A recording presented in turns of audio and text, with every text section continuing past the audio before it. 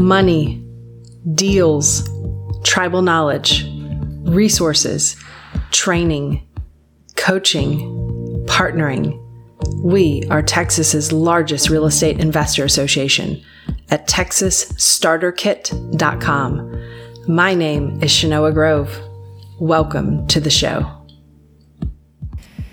I love to dig into the numbers. You gotta do the due diligence, and it's all about knowing the numbers. It's all about knowing not just where the market has been, but where the market is going, and what are the factors that will move us in the marketplace. So that's why every time we get together, I do a new market update. Now, obviously, the month only closes once, but the data comes out at different times during the month. So right now, as we're looking at the data, the way that I'm going to break it down for you guys is I'm going to share with you the roll-up of everything that's happened in Texas through the month of August, and I'm going to break down the 4 major cities as well, just so you guys know what's happening in the marketplace. Now, this is a major eye chart, so cover your right eye, and so again, you guys can grab this on our YouTube channel. You're more than welcome to take a picture of it. It's also on our Facebook page, so we've got it in several different places, depending on how you want to consume your data.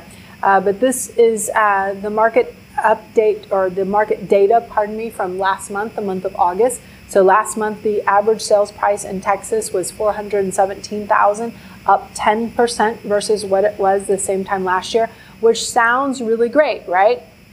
And if you look at last year, our average price was actually up 18.1% versus what it was in 2020.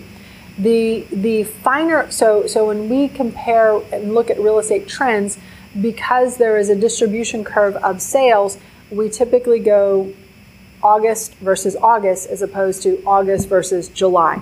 But I will tell you guys that if you go, throughout the months, what you will find is the first several months of the year, we were on a pace of going up about 15% year over year in terms of the prices. Over the second half of 2022, it started to go a little bit like this. Now there's still that big spread, 10%, right above what we sold it for last year, but we're not going at the same pace as we were earlier in the year. Does that make sense to you guys? Okay. And then the sales volume in Texas last month was down 12.4%, 12.4%. So that is what we are feeling as a result of that increase in those interest rates. Months of inventory jumped from 1.7 months to 2.6 months. Now, there is a little bit of months of inventory can be a little deceiving when the market is starting to slow down, because months of inventory looks back 12 months. When the economy starts to slow down, sales start to slow down, you really want to only go back 3 months, but the National Association of Realtors has said 1 year. So just be aware of that when you're looking at any investment property. For the Dallas market, last month the sales price was up 14% to $501,000. Dallas sales, however, were down 17%, and the inventory has doubled in the Dallas market. For the Houston market, the average price was up 9% to $411,000, and in Houston, sales were down 17% year over year. And active listings have increased by almost a month, months of inventory has increased by almost a month versus this same time last year. And then in the Austin market, average price $630,000, up 10.8% versus the same time last year. However, Austin's taking the biggest hit in terms of year-over-year sales.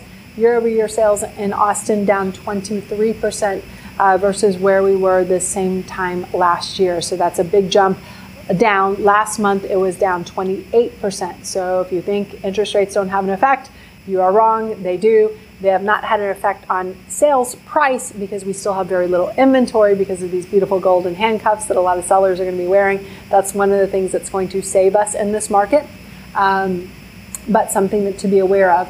Inventory in Austin is up about 250% versus what it was versus last year, but still in kind of that stable market territory. In San Antonio, average price was $391,000, up 12% versus what it was the same time last year. Median price, $339, up 14%. Days on market have grown from 24 days to 30 days. 30 days is still incredibly fast, just to give you guys some perspective.